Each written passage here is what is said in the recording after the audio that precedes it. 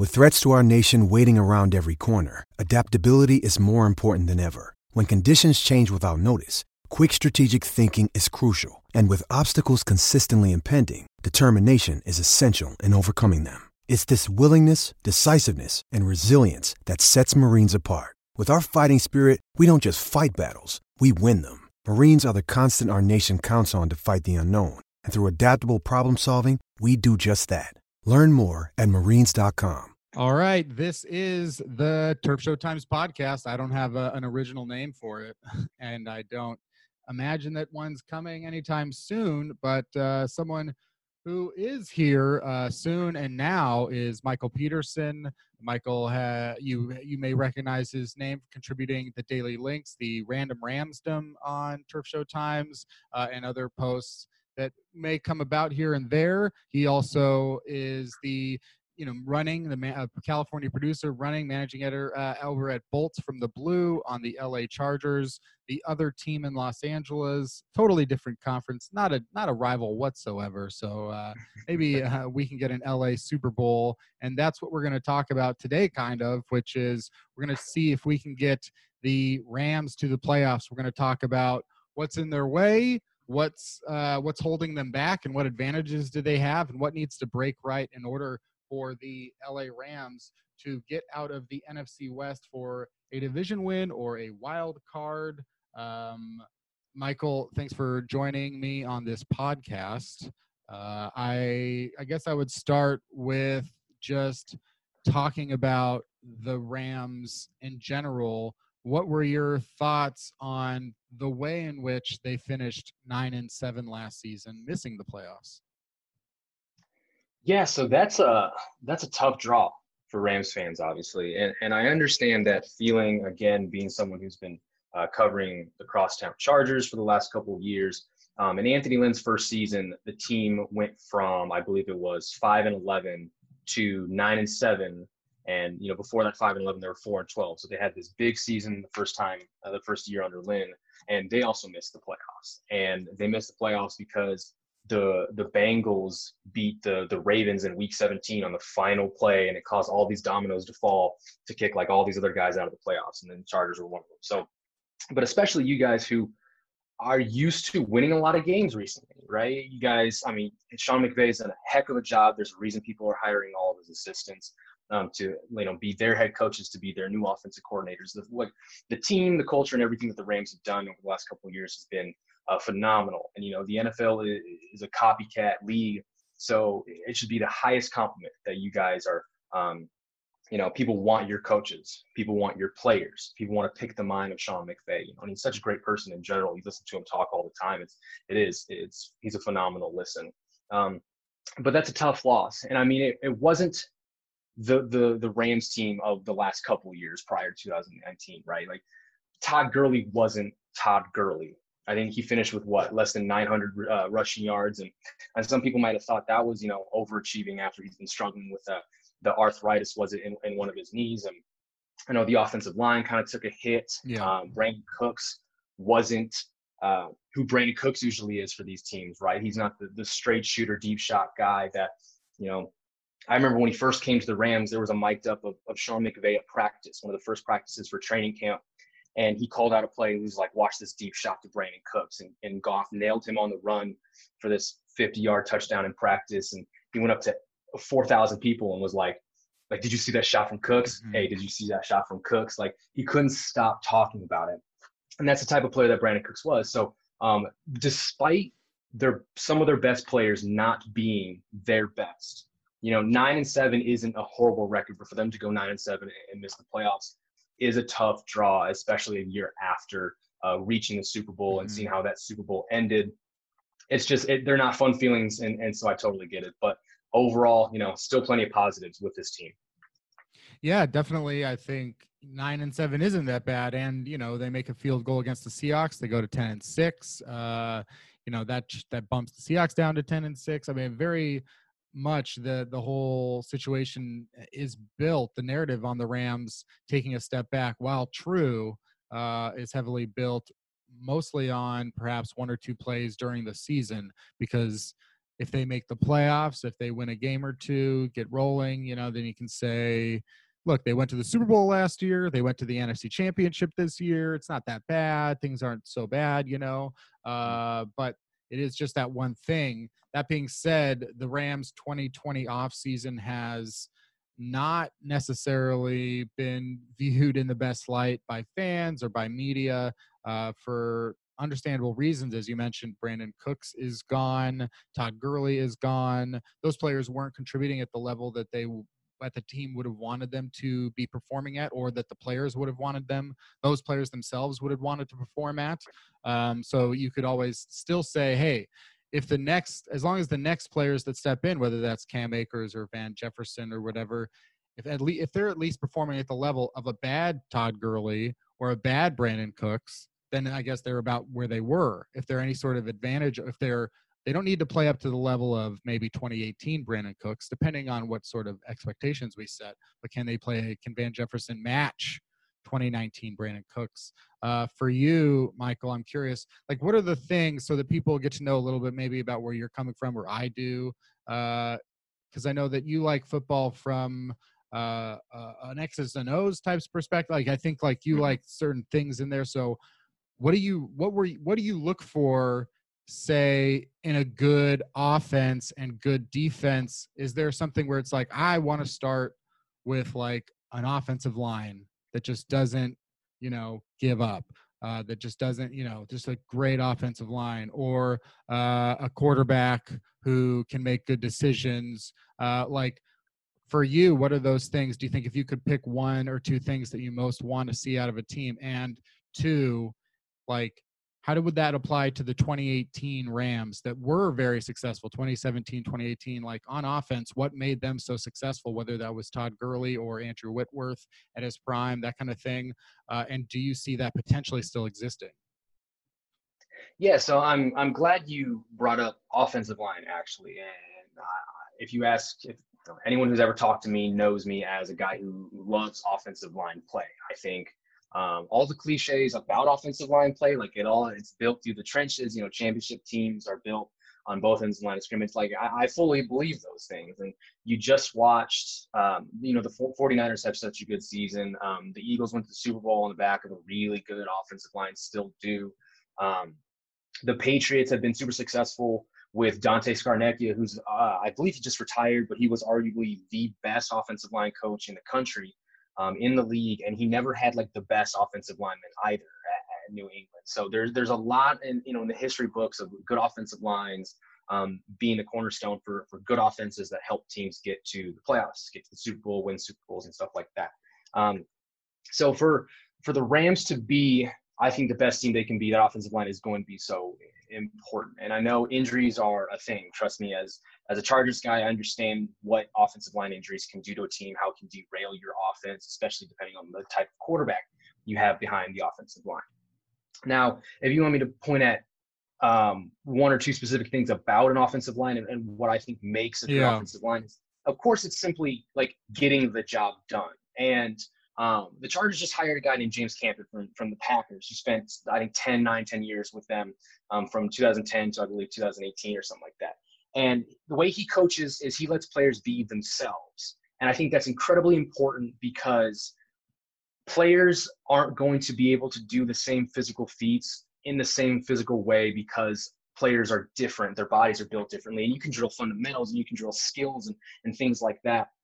But at the end of the day, players just kind of need to be themselves. And situations are always different, where if you can get the job done, then that's better than trying to just get the job done in like one specific way and how to do that. If there's multiple ways to be done, offensive lines can do that. So sounds like really simplifying a player's assignment to just say, you know what you're good at, do that.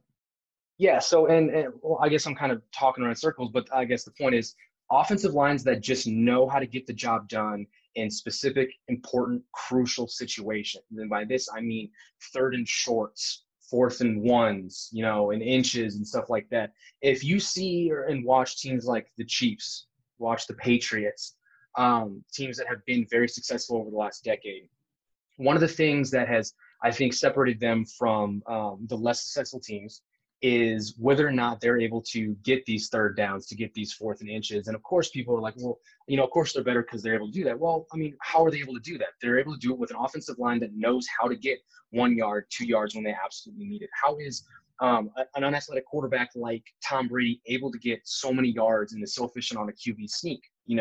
But teams who have big 6'5", 240-pound quarterbacks aren't able to be as efficient as these other teams with less physically capable quarterbacks. And then besides QB sneak, just like short inside zones, halfback dives, like off tackle type things just for a yard or so, like offensive lines who are able to find it within themselves to get just those 1-2 yards to continue drives, which lead to more points, which leads to a higher percentage of possibly winning the game. It all adds up.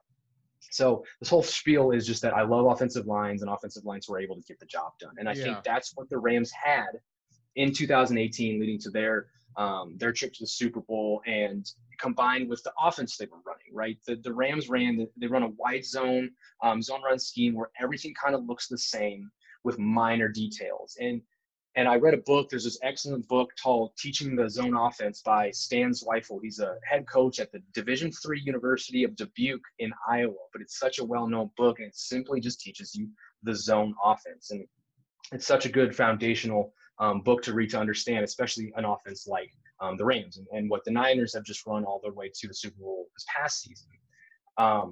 They're good at a few things. Gus Malzahn, a head coach of Auburn University, he preaches that he'd rather his team learn how to do, a handful of things perfectly than a bunch of things just all right. And the Rams have to worry about pretty much just like one type of blocking scheme with just a few wrinkles by the skill position guys. Like they don't have to change much of their job. So they can become so amazing at just their zone blocking schemes, which is much easier, I think, than gap schemes that worry about hitting certain players and stuff like that. Zone run schemes, basically you're just on tracks that you take your steps, and it's not so much like you have him no matter what. No, it's just if you take 1, 2, 3 steps to your right and say there's a guy who goes away and another guy comes, you have him because now he's in your cone and not somebody else.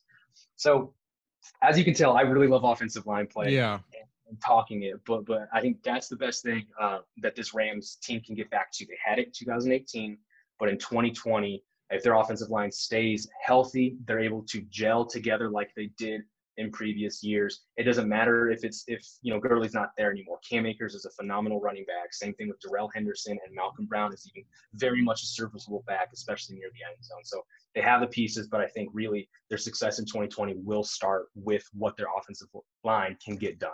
Yeah, and that's certainly the focus for a lot of fans too, knowing that offensive line going 2016, where they were at 4-12 with Jeff Fisher, 2017 with Sean McVay, they add Andrew Whitworth, they add John Sullivan, they change the makeup of that line. Roger Saffold becomes a star in some respects as a guard, and we see improvement from Rob Havenstein and Austin Blythe by 2018.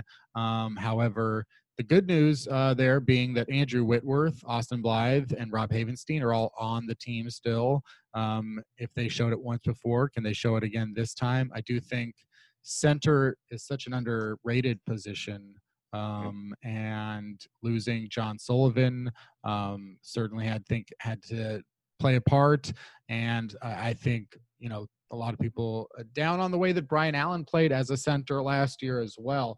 Now, looking at the Rams getting to the playoffs, we know a little bit about what they might have to do if it improves that offensive line. If Sean McVay can get the run game and the passing protection going in the ways that he had going when they were the highest scoring offense, great. But there's still 3 other teams, and this might be the best division in football, the NFC West. I earlier in the offseason, I forget where, on some podcast or something, I think I just sort of measuring it around February, just sort of like, I think this and that and that and this. I guess I sort of have the Rams. I actually had the Rams winning the NFC West. I thought, like, I can see them bouncing back and the 49ers regressing back a little bit, and it just matches that maybe 11-5 gets them the division or something like that. Now, after really evaluating and comparing position groups in the NFC West, I just can't in good conscience not say that the 49ers look like an elite team. They seem to be strong based on what we saw last season and previous seasons. For the most part, they seem to be strong at almost every position and are better than most other teams in the division at a lot of these positions. Their weakness being probably Jimmy Garoppolo. So that's going to be their address here. But, it's interesting too, Michael, when we talk about offensive line and taking that step back. 2012, thinking about the Rams now and the 49ers under Jim Harbaugh. 2012, they go to the Super Bowl and they lose. 2013, they go to the NFC Championship and they lose when Richard Sherman tips the ball, or the ball is to Malcolm Smith, and they lose to the Seahawks in the NFC Championship. They're 12-4 that season, still great. The next season, they drop to 8-8. Sort of feels like a little bit like the Rams in 2018, dropping to 9-7, and just feeling a little bit weaker. And seeing that this was thing. The 49ers in 2014, when they took that huge step back, they were working with a rookie center, Marcus Martin.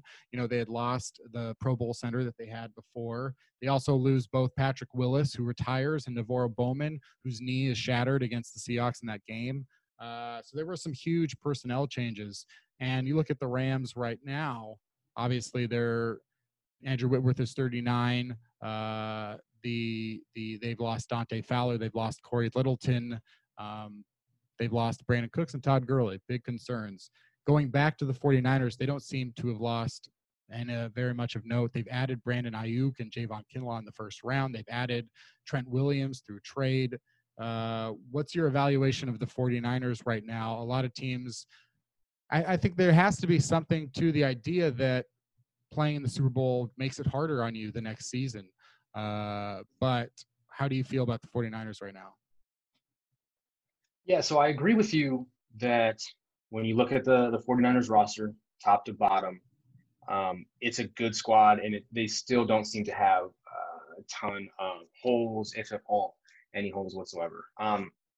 But you're right. Depending on how much you believe in positive regression and negative regression, you'd think with how dominant the 49ers were on defense, you got to think that regresses a little bit, right? I mean, while they didn't lose anybody besides DeForest Buckner and they added in Javon Kinlaw, who's absolutely just a dog in the middle of defenses, he's a freak athlete himself. You don't think that's going to drop off a lot. But I guess when you look at history and you see what this defense has been, and 2019 was an outlier, what are the chances of the reality going to be, which is the chances are probably the 49ers are going to regress. And, maybe some of these young linebackers, because the 49ers have some good guys, and Fred Warner, Dre Greenlaw, who stepped in for, I believe it is Quan Alexander, young names that people didn't know who they were, and they played like over expectations. Well, yeah, there's a chance that they continue to be really good, or there's a chance that they also take a regression. The secondary, there was an undrafted free agent named Emmanuel Mosley at cornerback, who, again, undrafted player who came out of nowhere and was like a really good cornerback on one of the best defenses in the NFL. There's just these things that have small chances of happening. They happen. Like, first and second year linebackers were like really good, almost all pro level type players. You have undrafted players coming through in the clutch for a team that also has stars, on other positions. So it doesn't seem like they can take a step back, but the reality is more than likely they're maybe just not going to be as efficient. Maybe the pass rush just isn't as efficient, just doesn't get home. Maybe opposing offenses have just, they'll spend the offseason figuring out how to attack that defense, especially within the division. That's why, and I agree, this is the best division in football, like for sure, top to bottom, defensive, offensive talent. Coaches are all doing amazing right now as well. And offensively, you pointed out that you think Jimmy G is probably their loose end, if any, on either side of the ball. And I think that's true. There's, it's tough for quarterbacks. Did anyone ever tell you, I'll just post the audio here, but does anyone ever tell you that you look like Jimmy G? No, that's a really great compliment. Thank you very much. I've gotten a couple. I've gotten Stephen Amell from Arrow. And I've gotten Henry Cavill once, but nice. I think that was just because I was wearing glasses and I looked like Clark Kent for a second. There you Who go. cares? Doesn't matter. Anyway, Jimmy G, the loose thread of this 49ers tapestry. Now, I'm a former Iowa Hawk. I went to the University of Iowa. We had a quarterback named Nate Stanley. He was just drafted in the 7th round by the Vikings. Nate Stanley had this knack for throwing at least one interception a game that made you want to run your head through a wall because you just didn't understand why it was thrown. And it was usually a pick, sometimes a pick six, making it even worse. But that's how I see, and even people I know who cover the 49ers saw Jimmy G. They're like, he does a lot of good things. He helps them stay on track, keep the offense moving, keep the defense off the field, longer and longer. But every once in a while, he would throw a pick, and it would just be like, why would you ever throw that pass, Jimmy Garoppolo? And so that's something that you can't really gloss over. I don't know. He might make another jump as a quarterback, right? I think he's 28 years old, maybe going on 29. So I don't know if he's peaked. I don't know any of that stuff. But that's a hard thing to shake, right? It's just an awareness thing. But again, talking about negative regression, they ran the ball really, really well. And they've got good offensive linemen. And they just added Trent Williams, for crying out loud. I mean, like, what a deal to replace Joe Staley with Trent Williams. Yeah. But do we see that running game maybe negatively regressing as well? It's just tough to look at the whole of the 49ers and see how great they were at defense, getting up the passer, and how good they were running the ball, and think that neither of those is going to change. One of those is probably going to change, as there's a chance that both of them do. So while they're still intimidating, we've seen some teams that maybe at one point we almost thought of as super teams. I think of like the Colts in 2013 or 14 when Luck had like Andre Johnson and T.Y. Hilton and Frank Gore when he was still like, energetic and stuff. Like, there were teams that we had great offenses and we couldn't believe how great their offense was. And then like nothing happened. And there's a chance that something maybe in that neighborhood happens this year for the Niners. Just speaking on that regression and talking about the 49ers and how teams change year to year. I'm on Football Outsiders, and they have DVOA, defense adjusted value over average, just an efficiency metric for teams, and they rank stuff. And if you'd like to learn more about how that works, you can go to footballoutsiders.com. We don't have time to explain it all here, but just pretend like it's points allowed or something if you'd like. But, looking at, say, the top 10 teams in DVOA for defense last year, number 1 was the Patriots, and they had been 16th the year before. Number 2 was the 49ers, and they had been 23rd the year before. Steelers are next. They were 13th the year before. Consistency for the Baltimore Ravens is always, they were 4th and they were 3rd the year before, but then the Bucs were 5th and they were dead last the year before. Now, after that, you do have the Bears, Bills, and Vikings, who were all top 5 teams the previous year in 2018, so they stick around. But then other teams that had fallen into the bottom 10 after being in the top 10 were the Texans, the Jaguars, and then you see teams like the Chargers and the Cowboys who had done worse on defense. And a lot of this stuff largely, I think, unpredictable. We forget that the 49ers had 2 interceptions in 2018. And then they had the number 2 pass defense in the NFL the next year. So I don't know how much of that comes down to Nick Bosa. And, he was obviously a huge impact that they didn't have the year before. But I could see the 49ers being somewhat steady on defense just because they were only 8th in points allowed. So if they can stick around, if they get a little bit worse, then there's a few things that bounce around. Maybe they're about the same on defense. And I do agree that the offense, it's just interesting too, because I'm looking at it too. They only had 1 player on their offense that they drafted in the first round who was starting. Do you know who that was? On the 49ers offense last year? Yeah. 1 player that they had drafted. 1 player that they had drafted. In the first. It was recent. Mike McGlinchey. Offensive line guy over here. Yep. I should have known that. They only have 1 other first-round pick total, which was Laken Tomlinson on the offense starting. So they were built on a lot of second and third-round picks like Jimmy Garoppolo, Tevin Coleman, Deebo Samuel, Emmanuel Sanders. These guys were like second and third-round picks, Weston Richburg. So I find that interesting. But I also thought Raheem Mostert, I thought looked I mean, obviously he was like blowing it up towards the end of the year and in the playoffs. Just like if they can do that again, obviously I think I do have to have the 49ers as my number one team in the division. My number two team, surprisingly, I think has to be the Cardinals, even though we don't really know about Kyler Murray and Cliff Kingsbury and what their careers and their trajectory. A lot of it will be defined next season, at least in the way that people talk about them, good or bad.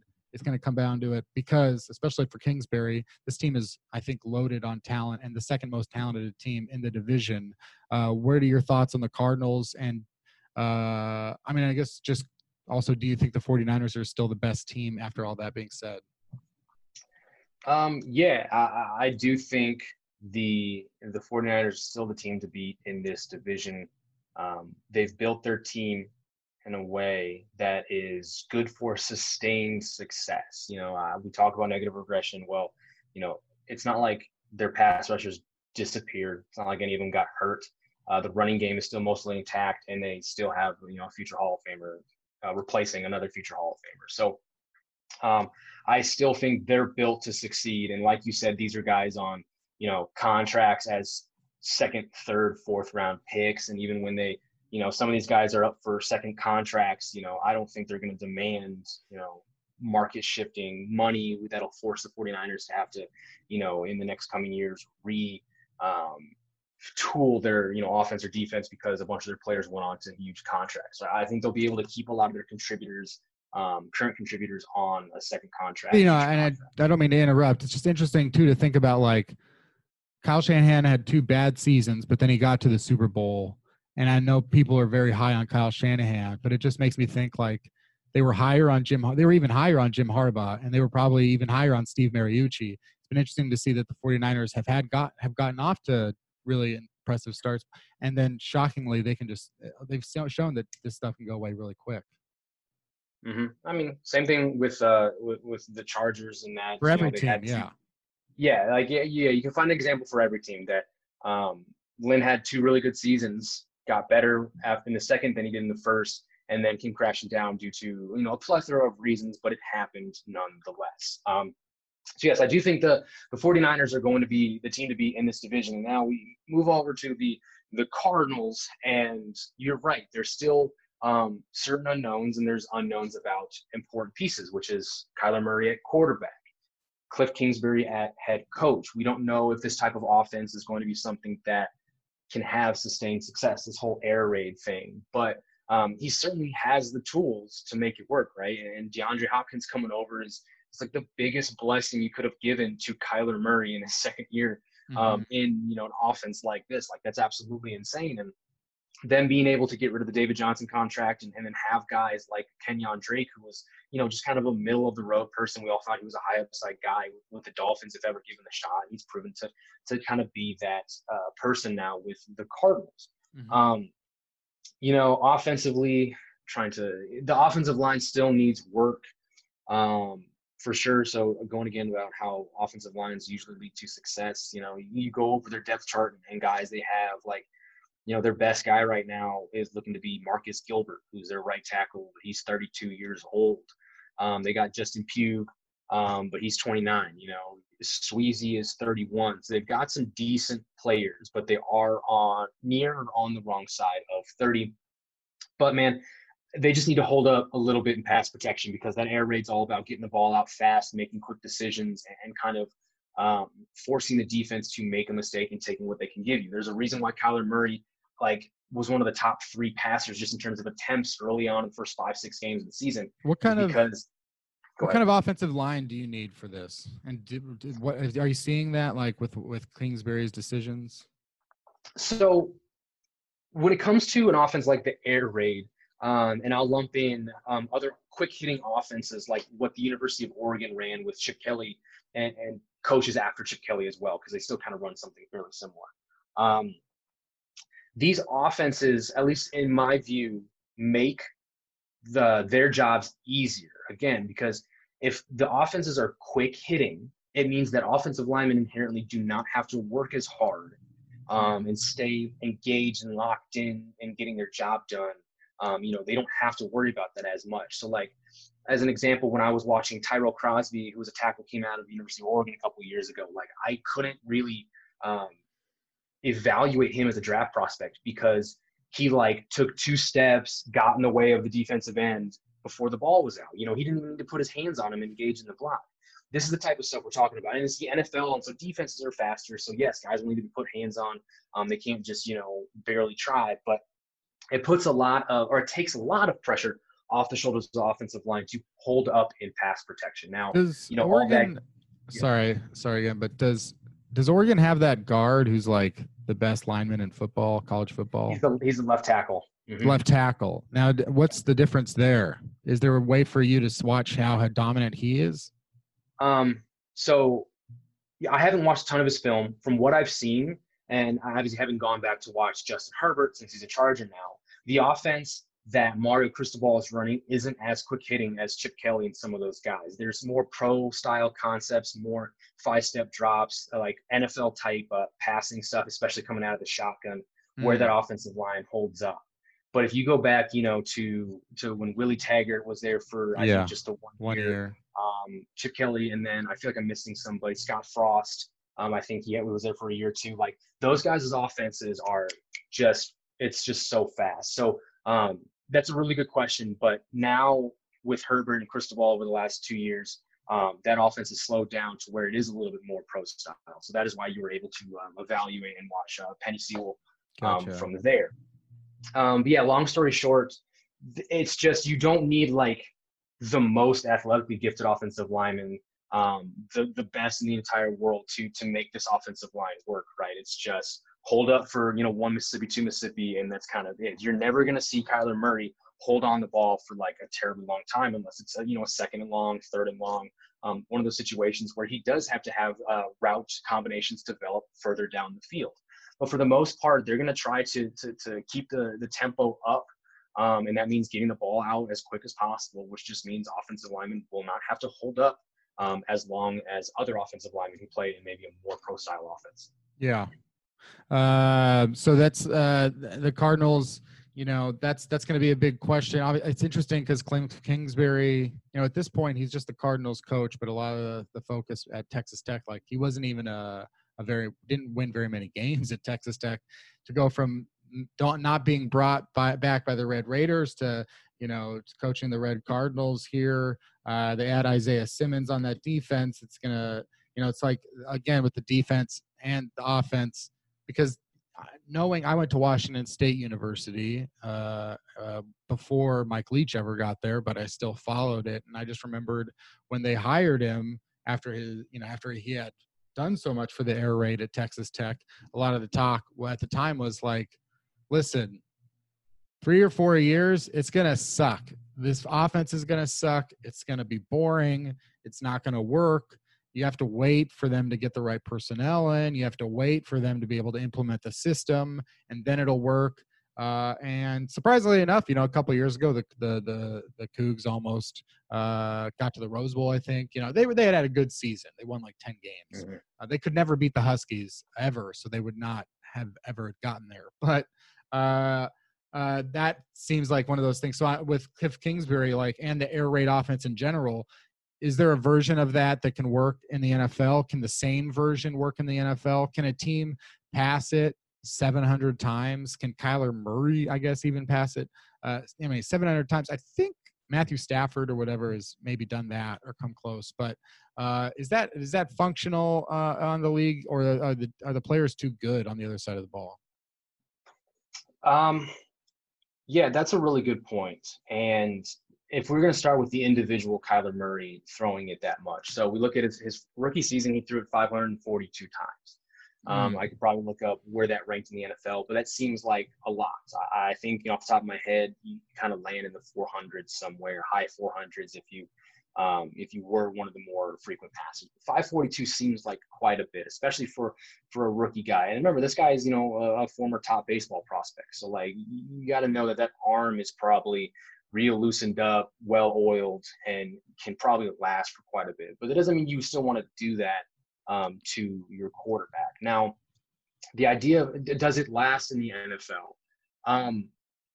It'll probably have its own run where it'll be fine, like it'll work. And then the success of it really comes down to whether or not the players themselves are just able to execute it, for X amount of years. But, you've seen really good defenses and good defensive schemes that are good for a couple years and die down. And we want to use the Rams as an example. Their wide zone play action scheme has been really good the last couple of years, but people seem to maybe clamp down on it a little bit this past season, barring, there might have been the injuries to the offensive line, but like it still seemed like people were maybe figuring it out a little bit more. And I think that's probably what to expect with, the air raid. And it's going to change. That offense isn't going to stay, as close to what Kingsbury did at Texas Tech, in year 4 than it is. It's going to be different than it is now, a couple years from now. They're going to make changes. It's not like Kingsbury, as long as he's the head coach at Arizona, he's going to run some form of the air raid. Like he's never going to just be like, okay, we're going to run the pro style now. However he builds the team, it's going to be this air raid style of attack. And you don't add DeAndre Hopkins without changing. Like at that point, like when you add DeAndre Hopkins versus we're never going to have DeAndre Hopkins. At that point, you're like, okay, well, we weren't going to funnel our offense and have a number one receiver like a guy like DeAndre Hopkins, but now we do. At that point, the air raid has to evolve anyway, right? Yeah, no, most definitely. And I mean, you get a guy like DeAndre Hopkins, and you should be like, oh, air raid's here to stay. Like this is going to be amazing. And so I pull up. I'm sitting here staring at their receiving stats, their top guys, and I mean, they've still got some players, and DeAndre Hopkins is probably one of the only people that would overshadow the fact that they still have Larry Fitzgerald. Like, and Larry is as old as he is, but like, man, that guy is unstoppable. And when he stops playing football, it's going to be very, very weird. But even, as one of the oldest players, especially at receiver in the NFL, he still had 75 catches, 800 yards, only had 4 touchdowns. I guess that still actually led the team. It looks like he tied with David Johnson. But then you got a guy like Christian Kirk, and he wasn't like the most amazing prospect coming out of Texas A&M a couple of years ago, but he's budding into something special. Like he had a quick connection with Rosen 2 years ago. He had his own connection with Kyler Murray this year. He had 68 catches, so just a handful behind Fitz for 700 yards. Had 3 touchdowns himself. And you kind of made a point. Like they didn't have like a true number one. Like, yeah, of course that's Larry Fitzgerald, but like their receiving numbers are pretty steady across the board. 75, 68, 50, 36. I mean, there's no like, it wasn't like the Chargers were this past season where it was Keenan Allen, Mike Williams, and then nobody, right? Like this team is going to distribute the ball to everyone. But of course, with DeAndre Hopkins coming in, there's no way he's not getting 1,000 yards. There's no way he's not getting 6, 7, 8 touchdowns. If he gets 100 catches, that's something to look at as well.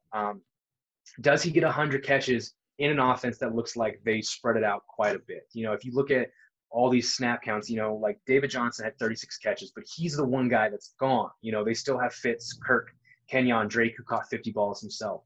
Are they going to be able to find 100 catches so that, what does that mean? 130 targets, but are they going to find 100 catches for DeAndre Hopkins? I think that's going to be tough.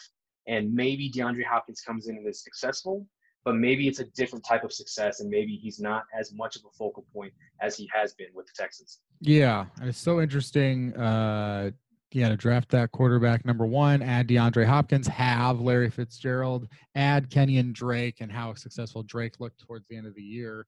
Because you brought it up, most pass attempts by a rookie: Andrew Luck, 627.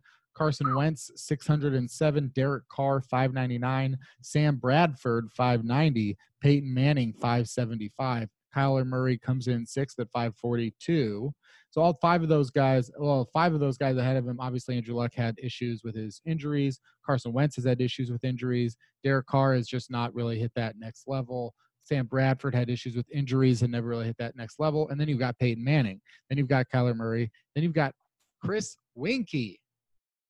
Wow. 540 attempts for the Panthers in 15 games. If he had played in one more game, he would have been even higher. But then you had Jameis Winston, Cam Newton, Brandon Weeden, Andy Dalton, Baker Mayfield, Rick Meyer, Ryan Tannehill, Jim Kelly, Deshaun Kaiser, Blake Bortles, Gardner Minshew, Daniel Jones, 20th, Dak Prescott. Just interesting. A lot of those guys who threw a lot of attempts didn't have or aren't having very solid careers yet.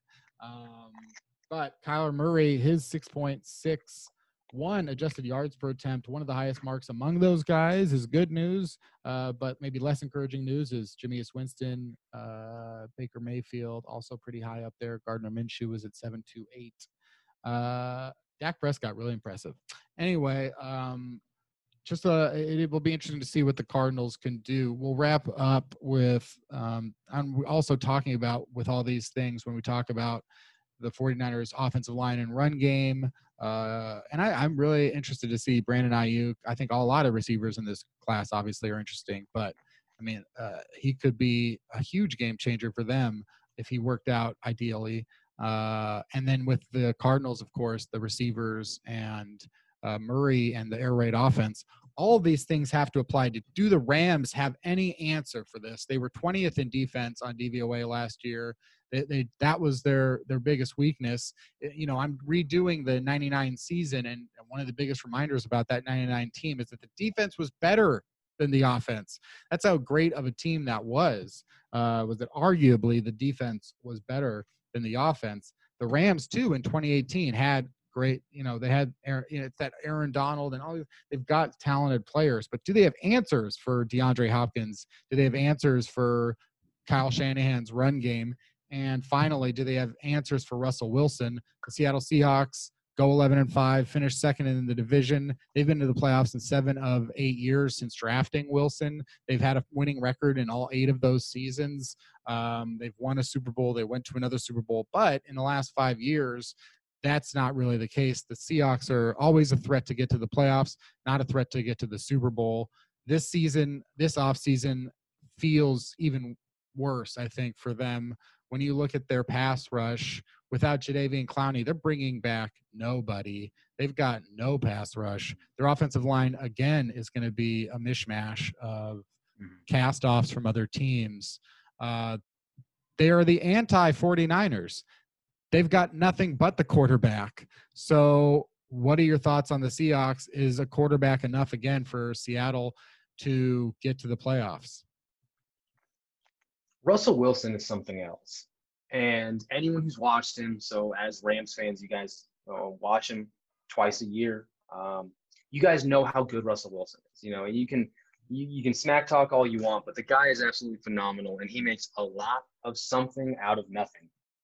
But unfortunately for Russell Wilson, that is like what he has to do year in and year out. Yeah. This team is nowhere near the team that went to back-to-back Super Bowls. It is nowhere near the Legion of Boom. It is nowhere near the dominant run game that was Marshawn Lynch. It's not any of those things, unfortunately. But besides Russell Wilson, when you think about, okay, what can the Seahawks, what players can they hang their hat on? Well, you've still got Tyler Lockett, but Tyler Lockett, I don't think, has yet to record over 1,000 yards receiving. I don't think he's ever caught 100 passes. He is really good at his role, and luckily for the Seahawks, that's a role that helps them win games. They've got second-year receiver DK Metcalf, who was one of the best rookie wide receivers last season. I think he's a guy that will probably push 4,000 yards receiving. He's more of a deep threat physical guy as well. He can still run some good routes, but he's going to be down the field a little bit more, so he may not push for 100 targets or 100 receptions. But he's a good player as well that they can build on. As far as, a third wide receiver, you're looking at, he's so irrelevant that I can't even think of his name. I think it's like, is it Jerron Brown or is it they're going Philip Dorsett, I think, maybe. Oh, they got Philip Dorsett. So there's another deep speed, linear speed type receiver. So maybe that's what the offense looks like this season. Maybe it's just a bunch of guys using deep crossers, go routes, taking advantage of certain coverages, and Russell Wilson using his escape ability to, break plays and make something out of nothing. Maybe that's what it looks like. But we all know that Pete Carroll loves to run the football. And it's insane to me that a coach who loves to run the football so much hasn't done jack in terms of building and creating a good offensive line. So as an offensive line guy, I don't like what he's done at all. And it's so tough, especially for someone like Russell Wilson, who probably deserves way better If anyone doesn't know, Russell Wilson has had some incredible years over the last decade. I think we can all admit that. He's never received an MVP vote. He's never once received a single MVP vote. Bobby Wagner has received one. Yeah, so even his own teammate linebacker has gotten an MVP vote. Yeah. So he's disrespected, but he's amazing. But there's not like he's got a bunch of stuff working for him. They're going to try to run the ball with Chris Carson. Chris Carson was one of the top running backs in the league last year in terms of broken tackles, total yards after contact. Like, Chris Carson is a former 7th-round pick, I believe, out of Oklahoma State, who's blossomed into not like a superstar running back, but a guy who just gets the job done. And again, that's kind of what the Seahawks need. But behind a porous offensive line, I don't know how that's going to work out for him in the entire Seahawks offense. Defensively, like you mentioned, Jadeveon Clowney is not there anymore. He's probably not going to sign with the Seahawks. There is no more, like, when Gus Bradley was there, he had really good defensive front that penetrated and two-gapped, and linebackers cleaned it up with, Wagner and KJ Wright. And they had Sherman and Legion of Boom. Like, it was a perfect cocktail for an amazing defense. They don't have that anymore. They've got they've still got Wagner and Wright, but as far as their defensive line goes, I can't tell you exactly every single person on that offensive line. I know they picked LJ Collier, defensive end from TCU last season. This season they picked Jordan Brooks, an inside linebacker from Texas Tech, who people thought was like a 2nd or 3rd round pick, and they reached in the 1st and grabbed him. So he's done some questionable drafting the last couple of seasons, and it's kind of showed over the last few years of the Seahawks being like a good team they're a good team because of Russell Wilson. They haven't been a good team because of like the pieces that they've given Russell Wilson. There's been no one to take the heat off him. The defense hasn't been amazing. So it's an underwhelming defense that, because of the Seahawks, they're going to have a good defense. But if you can't really name half the players on that defense, they're not well known. It's just a bunch of ragtag group of people. So honestly, there's been a lot of people who've predicted the Rams to be at the bottom of this division. I think you can make a good case for the Seahawks to be the worst team in the division when you think about they get by on Russell Wilson, and Russell Wilson can't be Superman forever. And so let's just say 2020 is one of those years. If Russell Wilson isn't able to be an MVP on a really bad team to make them a middle of the field team, then it might be a very, very bad team for the Seahawks. Yeah, it's an interesting year because Pete Carroll hasn't posted a losing record since 2011. He's had such a long run of just like, I just know how to just get a little bit of an edge, and so you're betting against a guy who hasn't had a really poor NFL season, since, really 2010 was, maybe the worst that he's been with the Seahawks, and they even beat the Saints in the playoffs that year, even though they were 7-9. Rams fans will remember losing that Week 17 game, perhaps. But he's had such a long record, and Russell Wilson, of course, has had such a long record of success, maybe more so than Pete Carroll, but at least in terms of the NFL. But with regards to the Seahawks too, it just feels like, when Richard Sherman came into the league in 2011 as a 5th-round pick, he may have not been known to people, but he was a PFF All-Pro as a rookie. He came in Week 5 against AJ Green and he shut him down. And you knew that the Seahawks had hit gold with Richard Sherman.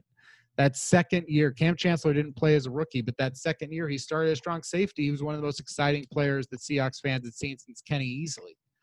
Earl Thomas, 14th overall pick, obviously in 2010, struggles a bit as a rookie, but the next year he's picking it up, and everyone knows that this Legion of Boom is very special. Going into 2012, I think like the expectations were like, this could be a good team, but maybe Matt Flynn helps them, whatever. And they started to show like, hey, this is a legit team with Russell Wilson and the Legion of Boom. And Russell Okung was a young left tackle. Max Unger was a young Pro Bowl center. This was a talented team. And then Marshawn Lynch, of course, being, a Hall of Fame caliber running back if he had really perhaps put together 2 or 3 more seasons. I think he might not have the full resume at this point, but just exciting week in and week out. When you look at the Seahawks roster now, even if you said like, well, what if Shaquille Griffin gets a little bit better next year? What if Trey Flowers gets a little bit better? They're 2 starting corners last season. What if Quandre Diggs is like the next Earl Thomas in a way for them, because he was very good in his 5 games with them last season, and he's proven to be a pretty good player. All these what ifs. It wasn't a what if with Richard Sherman and Cam Chancellor and Earl Thomas. It was a holy shit. And they don't have any holy shit players right now, it feels like. They've got Russell Wilson, and we just know about him. But as far as DK Metcalf is the one holy shit player maybe that they have in terms of a guy that you say they can continue to get better with this guy. This guy's going to continue to get better. I'm excited about DK Metcalf if I'm Pete Carroll or if I'm Russell Wilson. I'm excited about, Dwayne Brown's a solid player. Tyler Lockett's a really good player. You've added Greg Olsen, and he's been a really good player. Maybe you'll get Will Disley back. He's kind of an exciting player when he's been healthy. But overall, I agree, Michael, that they just don't have exciting players, especially on defense, where they'll just need out of nowhere LJ Collier, a guy who couldn't get into a game with the worst pass rush in the NFL last season. They'll need him to suddenly become something. They're bringing in they're returning guys for pass rush. It's like they're coming in with 4 or 5 sacks career. So it's for the Seahawks. I agree they could be in 4th place. We're not going to get to the full probably maybe playoffs here, but in terms of the NFC West, we've broken that down. For me, I think talking it out, I feel like the 49ers have to be number 1. Cardinals have to be number 2. For now, I mean, Cardinals could be 4-12. They're the Arizona Cardinals. But right now, I just like what they've got set up. So let's say I like the Cardinals number 2. And I think the Rams and Seahawks are fighting for that number 3 spot. The NFC next year will have 7 playoff teams. So we've got an extra team to get in. So it's a little bit higher odds for both the Seahawks and the Rams and the Cardinals. I'll just say for right now, it's just a toss-up between the Seahawks and the Rams for me. They've both got issues and talent and reasons to think of them. What about for you? I would say I'm maybe a little more optimistic on the Rams going into this season than some. I would say they're still fighting with another team, but I think they'd be fighting with the Cardinals to be, whoever is the 2nd or 3rd team in this division. You never want to count out the Seahawks. The more we talked about it just now, the more I fell on them. And I just can't see, unless some pure voodoo magic gets used, I don't see how they're that crazy successful of a team this coming season. So I think second behind the 49ers is going to be a battle between the Cardinals and the Rams. And you made that statement. You're like, well, they're the Cardinals. They could just go 4-12, something like that. And that's honestly a real statement. Again, take it from a guy who's covering the Chargers, where they can be 12-4 and then they can just, shit the bed and go to 5-1. That happens to teams. And if this air raid offense doesn't do what it should and teams figure it out and it becomes just the next busted gimmick brought from the college ranks, then I think it's just going to be smooth sailing for the Rams potentially, fall in the second behind the 49ers and, maybe get one of those last spots in the playoffs in 2020. So I'm a little more bullish on the Rams. I think they just are able, if they're able to put it together, and I'm so high on Cam Akers as a running back and how important that position is for this offense, I think they might surprise a little bit. Yeah, and I guess that kind of does put us in a talk of how to get to the playoffs. If the Cardinals aren't as good as their talent may suggest, and if the Rams have found a upgrade health-wise at running back, if they get some of that mojo working with the offensive line, we can see a potential path to the playoffs here. If we do this again, we can go over the Rams schedule maybe and just talk about wins and losses, advantages and disadvantages. But yeah, I think we're both kind of in that area of the Rams are certainly look like a team that can compete for a wild card at the least. But we'll see when that whole season transpires. Michael Peterson, obviously, bolts from the blue and helping out with the random Ramsdom. Thanks for joining and talking about the Rams. Yeah, man, I appreciate it. This was a lot of fun. It's, you kind of forget how easy it is to go for an hour talking about football. So it was nice. So easy. Do you have a Twitter or anything? Yes, I have a Twitter.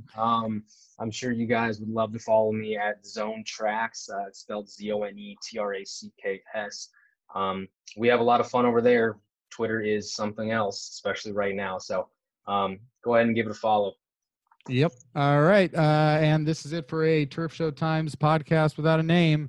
Follow Turf Show Times on Twitter, and we will talk to you next time.